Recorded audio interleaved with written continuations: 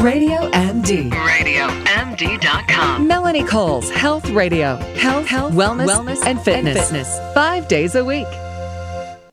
A new study published in JAMA concluded that gadgets such as back belts and shoe insoles are not as effective in preventing back pain. However, researchers found that exercise reduces the risk of repeated low back pain in up to 40% of their participants.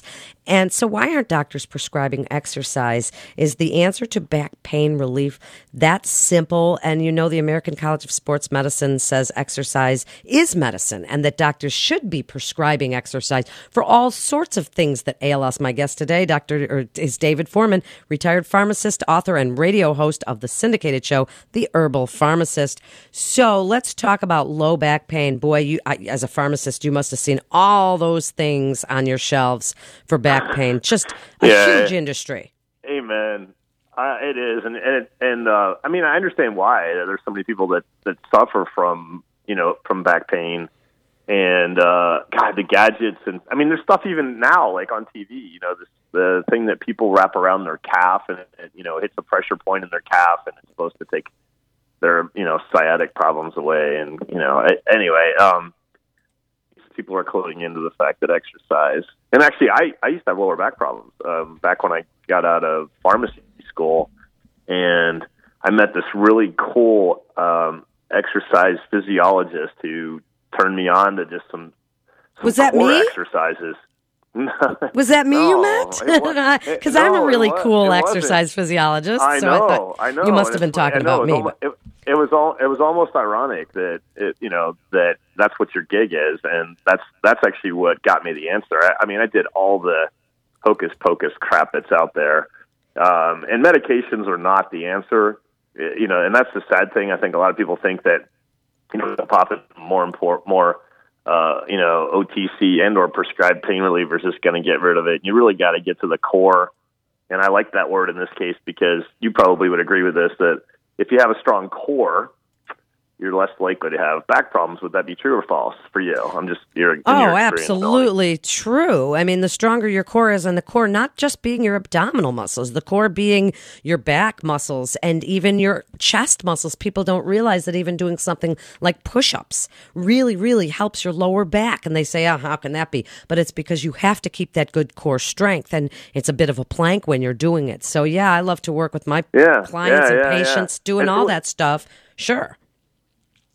And it's really cool. One of my buddies is actually the chiropractor for the New York Yankees, and I went to see him not long ago, and we were discussing something. I was having some problems with my neck, and I was like, you know what, Scott? I'm like, it's really weird, man. On the days I go to lift weights, for my upper body, I'm like, the pain goes away. And he goes, well, actually, it's not that weird. I'm like, dude, come on. I'm the physiology guy. Bring it on. And he's like, well, you're adding all that extra blood flow there, and that blood flow is, provides the, some healing to what's going on. And I'm like, man, that makes so much sense. So, that's one of my big tips on back pain, or really for any pain, whether it's arthritis pain. We know that moving does so much for you. So, yeah, it does. I'm sad that you hear. Well, I mean, okay, so you've seen there's a whole shelf full of insoles, and I tend to disagree with the statement I made at the beginning where the researchers are saying that insoles don't help, because I have seen in so many people a simple solution to what becomes a very complicated problem if you have pronation and you have fallen arches and you put those insoles in, and instead of all of a sudden your back starting to bother you, or if you're uneven, so many people are uneven, they put in a little lift on one side, get themselves all evened out, their back problems go away. And I have fixed so many people in the last 25 years in business that I disagree with that. What do you think about those insoles? You must see a million of them. Well, I agree with what you just said.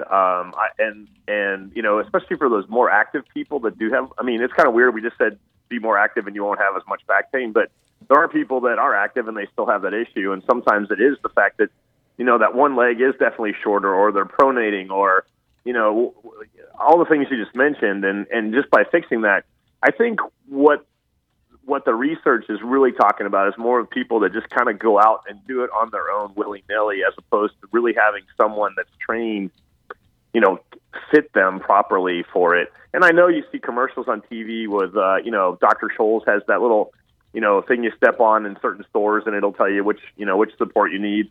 Maybe those work, maybe they don't. But I definitely agree with you, that I feel like there's a time and a place for those. I think that too many times, though, people fall for more of the gimmicky things and a quick fix, and there is really no such thing. So, and I do so many shows with orthopods, and I always ask them about bracing. And you see at Walmart or Sam's Club that all the people lifting there are wearing these back braces, and even weightlifters, you see them wearing their belts, And so braces and things along those lines. Before we get into some supplement stuff, what do you think of some of those braces and gadgets and belts? They didn't respond that well, I think. Well, I think this research was referring to not the belts and things that people are using as a preventative to causing damage. I think those are generally accepted throughout the community as you can go to your local pharmacy and buy these little back wraps and stuff like that. I think that's what this is referring to more of for the people that already have a problem, as opposed to the people that are working at Home Depot and Lowe's or the people at my gym when I go that are wearing those as a preventative, to give that added support. I always feel though that if you really need that added support, then maybe you shouldn't be lifting that stuff to begin with, or you should learn better technique. I mean, that's my other hang up. Like, I hate when I see somebody running with like a hardcore knee brace. I'm like, well, maybe you shouldn't be running right now. Maybe you should try a different form. Maybe you should try a different form of exercise, like get on a bike or swim or elliptical or something. But maybe your body's telling you something here. Well, I agree with you. Now, we only have a 2 minutes left here, and it's such a great topic. So you have a bit of a step program with herbal prescription stuff for alleviating low back pain. What do you recommend? All right, so we talked about step one, which is to get moving. So I'm not going to talk more about that. Another one is we're now seeing a link between vitamin D levels being low in people that have chronic pain, not just chronic back pain. So get your vitamin D levels checked. There's an organization that I'm on the scientific advisory board for called Organic and Natural Health Association. They're now being a part of an initiative to get to study vitamin D levels. You can learn organicandnatural.org. I supplement with D every day, D3. I use a supplement for pain, inflammation, lubrication of my joints called Celadrin. Celadrin can be taken orally to help with the fluidness of your connective tissue, so you don't have that creaky stuff going on in your joints. It helps support the body's healthy inflammation response, and you can also buy it in cream to use it topically for those. Not that easy to find, David. I love Celadrin. I can't believe you brought it up. It actually helped me with a tear in my hamstring long ago. It's hard to find. Really? Yeah. You know what? I'm not endorsing stores, but I know. I buy mine at the vitamin shop. The brand I seem to find even at my mom and pop store is by Doctor's Best. I don't know why them over anybody else, but the problem I have is the jars are too small. Sometimes I got a lot of areas to put it on, and I'm like, it's a kind of an amazing product. It really is. Now we only have 30 seconds, honey. So wrap it up for us. Give us your best advice about back pain. Cool. Yeah. Last thing is do something to relax your muscles, whether it's a good massage or I'm a big fan of an herb. Passion flower. I feel like you need to do all of those things, get to the root of why you have your problem, address those, and usually your pain will go away.